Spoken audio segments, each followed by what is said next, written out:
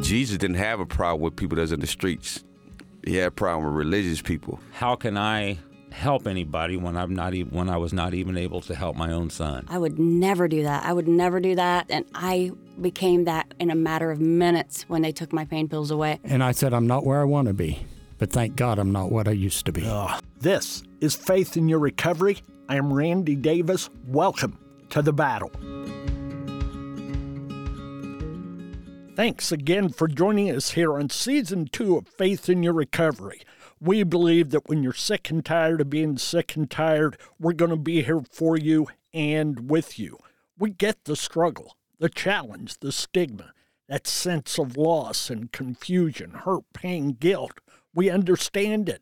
Whether we're your first choice or last chance, we believe that together, by God's help, we can make a difference.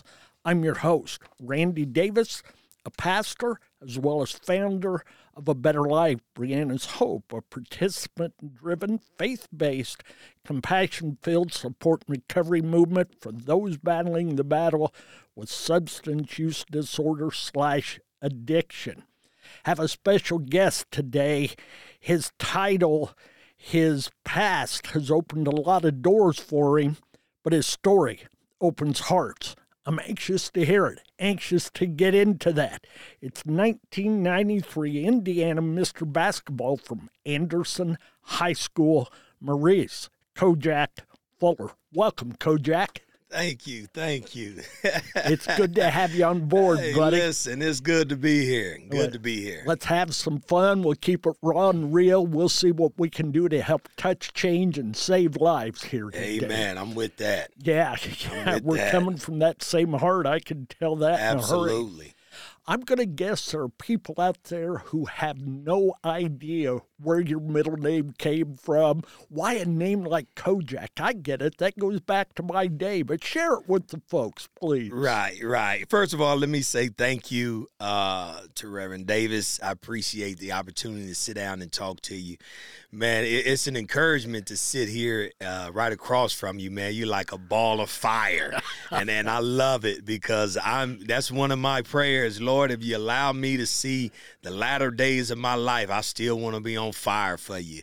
And so, my nickname is not my middle name because my complete full name is Maurice Dion Fuller. Okay. See, Kojak is a nickname that my great-grandmother gave me, and she loved Telly Savalas. She loved to watch Telly Savalas. And so I didn't have any hair till I was a year and 2 months, and I only had 2 strings. And so she was just like, hey, this is my Kojak right here. You know, I know the Kojak on TV, but this is my Kojak, and it's stuck. And from that day on, from a baby, from 1 year old, I've been called Kojak. That's interesting. Kojak, for those folks who may not know, that goes back to I think, the mid-'70s. Telly Savalas, he played a detective, kind of sleuth. He came from a Greek background, and one of the lines he used to like to always use was, I believe everybody should be a little bit Greek, okay? And also, he had this penchant, this love of Tootsie Roll Pops. So here's this guy who could handle anybody on the street or wherever life would lead him, grabbing onto his Tootsie Roll Pops. There's stories behind that as well. It was said that it wasn't the things he would say on air, but how he would say them. And I'm going to guess you've got that same knack for words, and we'll get into that here in a few moments. But he had a tagline. Do you know what that tagline was by chance, Kojak? Was it Who Loves You, Baby? That's it, exactly. And I love that. And we're going to talk about who loves us, okay? Amen. And we'll talk about some of those haters, too. But yes, sir. We're not going to put them down. We're just going to let the folks know we've all got them, okay? Yes, sir. Yeah. So you come from that basketball background. We'll get into that a little bit. But are you coaching today? Are you still into coaching? Well, I'm not actually coaching like a physical basketball team. The last thing that I did was I did coach my grandson, who there was a first and second grade basketball team. Some young men. Listen, I enjoyed it. I loved it. And just to give back and to see these young men develop, that's going from not playing at all to where they have a hunger, to get better. And so that's what I did. So I'm really not back into coaching. Just have some more important things that I'm focusing on at this moment, because lives are at stake. That's important. We're going to look at those things as well. I've had some coaching experience, not at the high school, did a lot of coaching at middle school level. Yes. Wrestling, football, and just, loved being involved. And still to this day, I'm as fond as being called, hey, coach, as I am, hey, preacher. Absolutely. Okay, and I have no shame in being called preacher, but to have a young man walk up to you and address, hey, coach, that takes me back to a good time in my life. Absolutely. And hopefully a good time in theirs as well. I know you're a graduate of Anderson High School. Yes, you sir. played there, what used to be called the Old Wigwam. Yes. And tell us a little bit about your high school basketball career, what that looked like, how you got into basketball. Reflect on some of that, please. Oh, sure. How I got into basketball, first and foremost, was my family, very athletic family. I come from a family that played every sport. And basketball, we had more that played basketball. And so uncles, older cousins, they definitely played, really brought out the competitiveness in me. People in the neighborhood, we all played, had a goal on the back of my grandmother's garage. And that was like the neighborhood basketball. That was like the community center there, without walls though.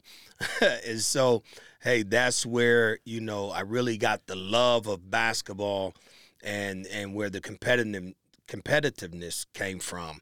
And so as time went on, starting to get better, I really had a love for football too, and I played baseball. I mean, I was an athlete. But as time went on, I started to see myself get better at basketball. And the response that I was getting from basketball really was the deciding factor. Hey, look, let me go ahead and go this way because I think I may have a better future in this arena right here. And so, how old were you when you recognized basketball was going to be your game? When I was in junior high school, when I was in junior high school, I was playing a lot of basketball, travel basketball. And then when I got to high school, my coach was like, Norm Held, he was like, hey, listen, you don't play no basketball. I mean, don't play no football. Hey, listen, we can't afford for you to get hurt. So that was just almost confirmation to where I was like, hey, listen, football is a different sport, man, to get guys coming at you ready to take your head off. I said, it may be better for me health-wise, if I go ahead and play basketball. And so it was an easy decision for me, because I was starting to see some success in basketball. So, that's when I decided basketball was for me. I like that. Let me fill in a little note here. I haven't thought of it in years, but you just brought it back to me. I'm a sophomore playing JV ball at Delta. Well, it was actually at Royerton High School before it became Delta. Okay. And my basketball coach, my JV coach, is also the high school football coach. And I remember my skill level, well, I probably wouldn't have been on the floor with you, okay? But what I do remember is if the ball was on the floor, I was going after it at all costs. And I remember going after it one time, and the coach called me to the side, and he just said, Davis, you need to go to football instead of basketball. So just the opposite of you. But it worked for me, okay? Right. And I'm glad he made that decision for Absolutely. me. And Absolutely. confirmed what I knew. Right. So, yeah. That's funny there. Through that high school career, you obviously were very successful and got, quite a few accolades and a title or two from that. Tell us about it. Yes, I did. the recognition that I received from basketball was I think it was the point of really changing, transforming my life. Excuse me. It actually, the attention actually became an addiction for me. You know, the publicity actually became an addiction for me, because what people didn't know was the things that I was going through off of the court. And so they were only addressing me based off of what they saw me do, and that was play basketball. And so that's how they addressed me, and they had no idea the things that I was a father as a freshman, that I had my first child at 15. They had no idea I had my second child at 16. And so by the time I'm a senior in high school, I have 3 children, and nobody knows really. You know, it's getting out, like the community know, hey, this young man has a child, has a couple, a child or 2, but they don't understand the pressure that I'm going through as being a figure in the community, in the state for basketball, and I have this huge responsibility on my back, and it's like, what do I do? How do I balance the two? And so actually I was really drowning, and I was just good at performing. And so I was good at smiling in people's face, saying, yes, sir, yes, ma'am. And I knew how to do that and be dying on the inside, and nobody ever knew. You were living a double life of a sort there. One life on the court with the claim and the fame, and the other one where you were struggling and hurting every moment, probably. Absolutely. And I learned how to do that. I learned how to use basketball as a defense mechanism, because if I could be really good at this game called basketball, people would be okay with the surface part of me, which is what I did, basketball. Yeah. But they really wouldn't try to go beyond what they see on the surface and really dig into my life and say, what's going on? I need to know what's going on with you outside of basketball. And so, because we live in an image-driven society, and it's about how you look on the outside, people were okay with only knowing that I was a good basketball player. Okay, so your senior year, you obviously have a good year. That's yes, sir. 1993, and you end up being selected as #1 jersey when it comes to that Kentucky-Indiana All-Star game as Mr. Basketball, correct? Hey, listen, how you say it, Mr. Davis, look, I would love to accept it like that, but the story is just not that simple. Tell us. Yeah, but as far as when it comes to getting close to my senior year, ending it, and they're making a decision for Mr. Basketball, last thing I knew was that I was in the front running for Mr. Basketball, and it was such a shoe-in for me when it comes to the community. I had a lot of community people that when they made the decision to give Mr. Basketball to Sharon Wilkerson instead of me, they had T-shirts with my picture on their T-shirts saying "The Real Mr. Basketball." And when we had the Indiana-Kentucky game in Indianapolis, listen, I mean, it seemed like the whole Anderson section had those T-shirts on, just really, representing like, hey, listen, this is our real Mr. Basketball. So they didn't give it to me outright. So I didn't win that honor outright. And so series of events go on. We play Kentucky, Indiana, and of course, where he's from, he knows a lot of these guys from Kentucky. Sharon Wilkerson, he's from Jeffersonville, Indiana, and so he knows, the kids that's right there on the line. Right They're there on the line. Neighbors. Right, absolutely. So he plays basketball, pickup ball with them on a daily basis. And when you look at our team on paper, we were outmatched. When it comes to talent-wise, you look and you be like, oh, Indiana has no chance of beating this team. As a matter of fact, in the newspaper, they said that Indiana that the Minnesota Timberwolves have a better chance at winning the NBA championship than Indiana beating Kentucky. All right, that Well, said something. then. Listen, that's saying a whole lot because in '93, the Minnesota Timberwolves was in dead last place. Yes. I mean, the worst team in the NBA. And so, excuse me. And so here it is, just how things was played. Things went on with Sharon and the coach, and after the game, well, coach didn't play him second half. After the game, Sharon came in, quit.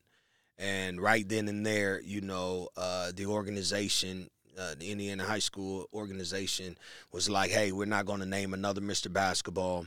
And so, I guess that I felt like that conversation or that comment was meant for me. And I was like, okay, at that time, I was like, listen, it's no sweat. I'm not even worried about Mr. Basketball. I'm going to represent Indiana regardless of where I go. And so that was that. And so they beat us. They beat us in Kentucky. So when we come back to Indiana, now we don't have Sharon Wilkerson. He's not on our team no more. And we beat Kentucky worse than they beat us. And so now it's like, whoa, wait a minute. Hey, and after that, I get a phone call. After about a few days later, I'm playing into community center here in Anderson, which we call it the Geter Center, and pick up ball. And I get a phone call, and it's Pat Aikman, and he was the commissioner for the Indiana High School basketball. And he was like, hey, we reconsidered, and we named you Mr. Basketball. How do you feel? I was like, I don't feel no type of way, And I was like, as a matter of fact, I'm going to represent Indiana. I don't want it. And I hung the phone up. And, at this time, they're backtracking. And so it was like, oh, wow. So then my all-star coach called, Jim Hamill. And he called, and he was like, hey, Coach Eck, listen, yeah, we made a mistake. We judged the book by its cover. And so we see that you're not the person that we thought you were or that we thought you were going to be. They thought I was going to come to the program or come to the workout, top 40 workout, with an attitude, with an arrogance that, hey, y'all made a bad mistake, and they thought I was gonna have a certain attitude to where it was gonna be like, forget the world, I don't like y'all and different things. But listen, I came from a family, my mama, she demanded respect, and how I represented her outside of our home was important to her, and so I knew how to be respectful. And just through life, I understood that, man, everybody's not going to like you, and you have to be okay with that. You better be. Right. And that can't dictate who you are. Exactly. And so when I came in, I was, how you doing? Yes, sir. Yes, ma'am. And just showed an attitude to where they were like blown away, and I still did what I came to do, which was play basketball. And the results that we got from that, they were like, hey, listen, man, this kid is nothing like what we thought he was like. And so then they wanted to give me Mr. Basketball. Well, the only reason why I took Mr. Basketball was because my mom, she was devastated when I didn't get it. Because she knew that when I look statistically, when I look at the stats, I see my son is, statistically, hey, listen, he's number one, and when it didn't happen like that, she was kind of crushed, and she just knew something that I didn't know when it came to life. I hadn't experienced, yes. The different disparities and the different, and how, I would say, the different systems that's set up, systemic systems that are set up to not to benefit, definitely people of color, and it was easy to make decisions that didn't line up with what they thought was the model way, and so the only reason why I took the title of Mr. Basketball was because my mom said, listen, in history, years from this point, when they open up them books, your name is going to be there. And I was like, wow, yeah, that makes sense, Mom. And so then I was like, yes, okay, I'll accept Mr. Basketball. But all I did was accept the title. See, I didn't get anything that came along with that. And I'm gonna say, and this is the reason why I say this, Brother Davis, is because there's a anniversary team that, Yes. the silver anniversary team. Now, this is why I say that the only thing that I've received from Mr. Basketball is the title. Because on the 1993 Silver Anniversary team, everybody that I played with on the Indiana All-Star team and some of the guys that were, superstars in their schools but didn't make the All-Star team, they're on this team. And no knock to them because they deserve to be there. Because of what they did, the things they accomplished on the court. But how do you not have the Mr. Basketball of 1993 on this team? Your words a moment ago, the system and how it's worked for years, I think we've got our answer as much as we hate to hear it or believe it, okay? Yeah. Thank you. I wasn't aware of those details, obviously, just like you said and your mom said. Your name's in the book. Right. That's what I've seen. I guess I do remember Sharon. I wasn't a basketball fan of... Good guy. That kind. Yeah. But, well, thank you for clearing that up. I Oh, know my that's pleasure. important to you. I wanted, our folks to get the facts, okay? Thanks for My that. pleasure. My So, pleasure.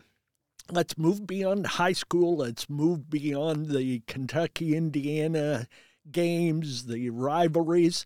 Let's move on up a couple, 3 or 4 years, some of those things that took place in your life, that series of bad choices that led you down a dark path. Yeah. I would often say, Pastor Davis, when it comes to athletes, I tell them wisdom or talent without wisdom becomes destructive. The very thing that you're good at, when you don't have wisdom, when you don't learn how to use your gift or what you're good at end up dictating your life.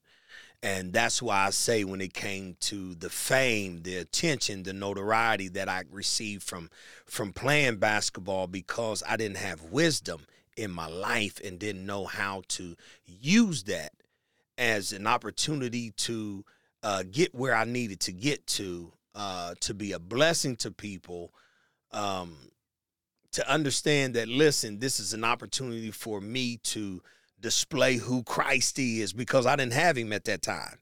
And so that wisdom, because I didn't have it, the very thing that I was good at became the very thing that led to my demise.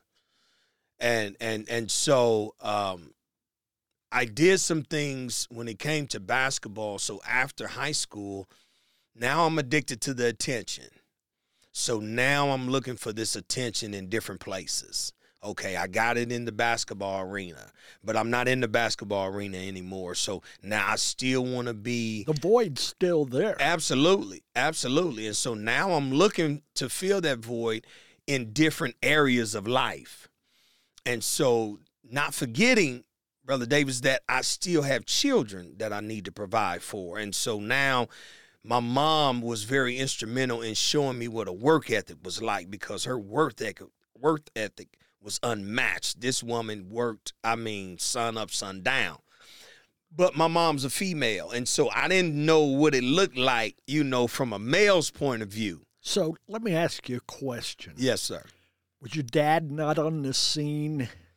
My dad was he was there, but he was not there. Present but absent. Not even present. Not so much present. It's every now and then. It's when I needed something, my mom would have us, she would reach out to him, and that was an issue when spending time with him. I would want to spend time with him. I desired to spend time with him. And we just didn't have that type of relationship. Gotcha. today, me and my dad, that's one of my favorite people. Awesome. And I love him, man, because I come to understand some things when it came to my dad. You got that wisdom you talked about earlier that you didn't have at 18, 19. Absolutely. Absolutely. And one of the truths that I found out when it came to my dad is he never knew his father. So it was as if he gave me what was gave to him. Yes. And so when I came to understand that, I was like, man, my dad left me. But when I really look at it, I left my children too.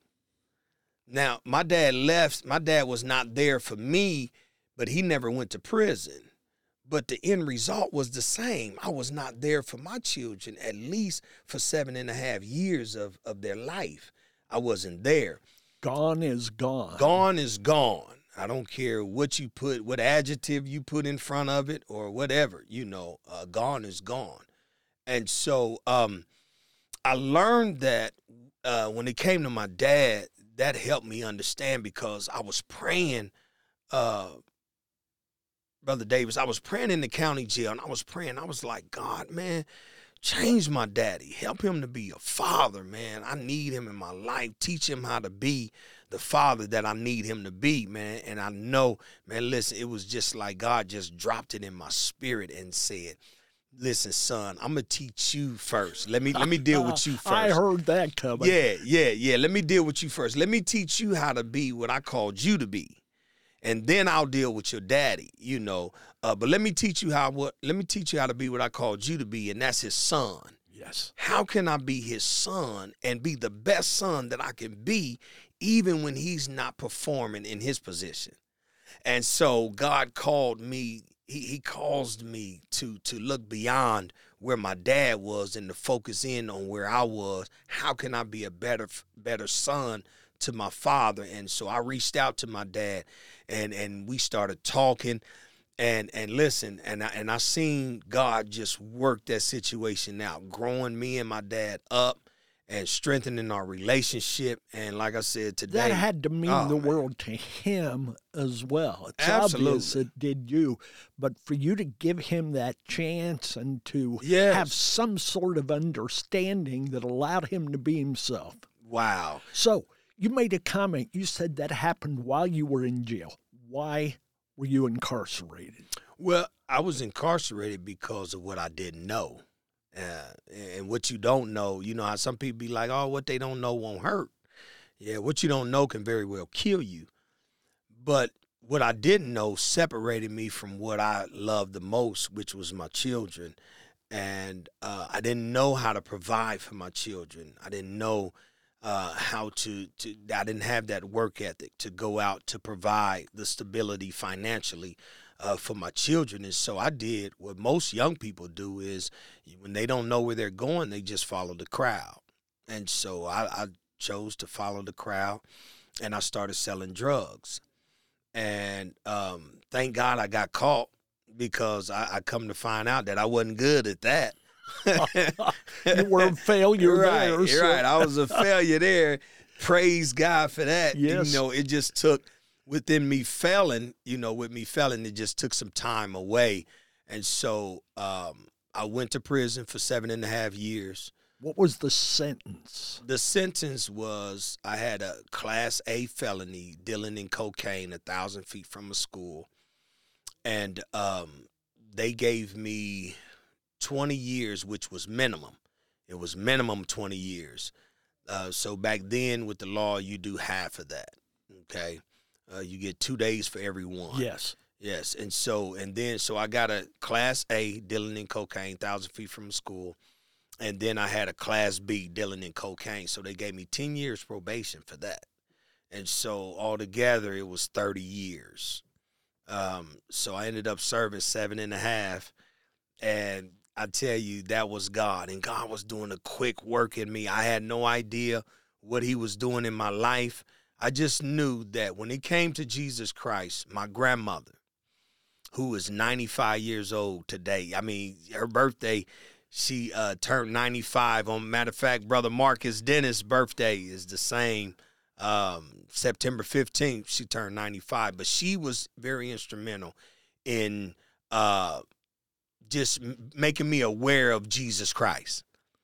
I would come in from running the streets and I would just want to get a glass of water, and she would be like, hey, listen, grandson, you need to stop doing what you're doing. You need the Lord in your life. Jesus is the only way. And I'm saying to myself, man, I ain't trying to hear that. I just came to get a glass of water. You know, I don't want to hear this Jesus, this God stuff. And when I got locked up, I wanted to change, but I didn't know how. And I'm so glad my grandmother never stopped telling me what I needed. Amen. Even though I didn't want to hear it, she kept telling me what I needed. That's and a lesson for us all. We need to hear, regardless of if we want to or not. So many things. So, and that was very instrumental in me allowing Christ into my life, because I didn't know how to change, but I wanted to. And I thought about, my grandmother was talking about Jesus, the Lord. And so I'm going to say this, and then I'm going to let you go to the next question or whatever you want to know. My prayer to God was, Lord, I don't know you, but I want to know you. I want to know you like nobody else. And this is from your prison cell. Yeah, this is from the county jail when I first got locked up. Okay. Yes, sir. Yes, sir. When I first got locked up, I want to change, but don't know how. My grandmother's voice, I can hear it. You need to try Jesus. And so this was my prayer. I was not led to the Lord by a pastor. I didn't say the sinner's prayer. This was the prayer that I said, and I remember it like it was yesterday. Lord, I don't know you, but I want to know you. I want to know you like nobody else. I've heard of you, but I've never seen you. And I'm going to go all the way with you, because if you don't work, I'm going to tell people, man, this stuff don't work. That was my prayer. So how many people have you told it doesn't work? Listen to me. I ain't told not one person. You hear me? Yes, I haven't told one person, and that was in 99. That was in 1999 and 98. 1998. And I haven't told one person. 24 years ago. 24 years ago, and I have never told anybody that he don't work. I've never heard it from anybody else either, okay? And I've lived some of that experience, and I remember my moments and the joy of having that and the struggle it took for me to get there. Yeah. All due to me, not due to him. Absolutely. He was ready long before I ever surrendered to it, all right? Yes, sir. Yes, sir. Yeah. So let's go on beyond your time of incarceration and all. So you get out of jail, you get out of prison. Where did that take you in life? And then tell us where you're at now with your ministry, okay? Okay. Upon my return home, man, I just seen God doing some things in my life. He was doing a quick work in me when I was incarcerated. And so I understood the love of God in a different way than what I've seen. And the reason why I say that is I'm going to share this experience that I had when I was in prison, because it has helped shape how I deal with people when it comes to loving them, when it comes to sharing the gospel with them. This experience has shaped that. When I was incarcerated, my roommate, who I was living with, he was running the gang, the Vice Lords. He was the head of the Vice Lords, okay? And so very intelligent individual, very intelligent. And so we would have conversations about life on a regular basis, about getting home to our children and just really encouraging and challenging each other to do what needs to be done to get there. So as we're having this conversation this day, a young man knock on the door. Now, he's a part of the rival gang, which is Gangster Disciples. So he comes in and he enters the conversation as well. As we're talking, the knock on the door guy comes in. He's the president of the Aryan Brotherhood. He's the president of the Aryan Brotherhood. So he comes in. And next thing you know, a practicing homosexual comes in, and everybody's engaged in the conversation. And it's like I'm representing the church. And when it was all said and done, I was the last one speaking, and I prayed and I dismissed everybody, right? And we was like, okay, love y'all and go. Man, right then, God spoke to me. He said, I don't love you no more than I love them. Amen. That transformed my life. Yes. Yes, being in the church doesn't create greater love.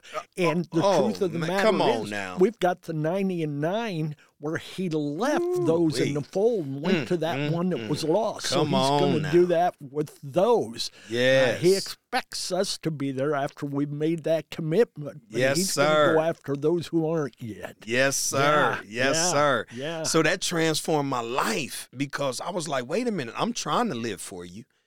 And you mean to tell me that they're not even trying to live for you and you don't love us no different? Like, and so that really transformed my life because when it comes to being a part of the church, man, we want to pick and choose who we share this Jesus to.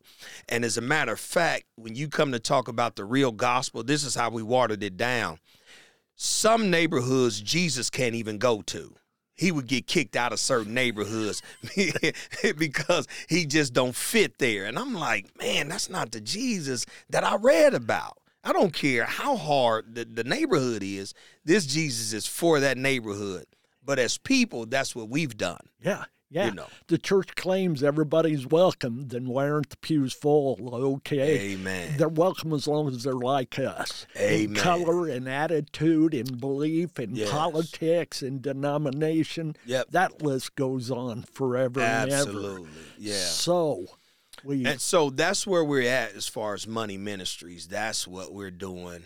Money Ministries is a program, a mentoring program.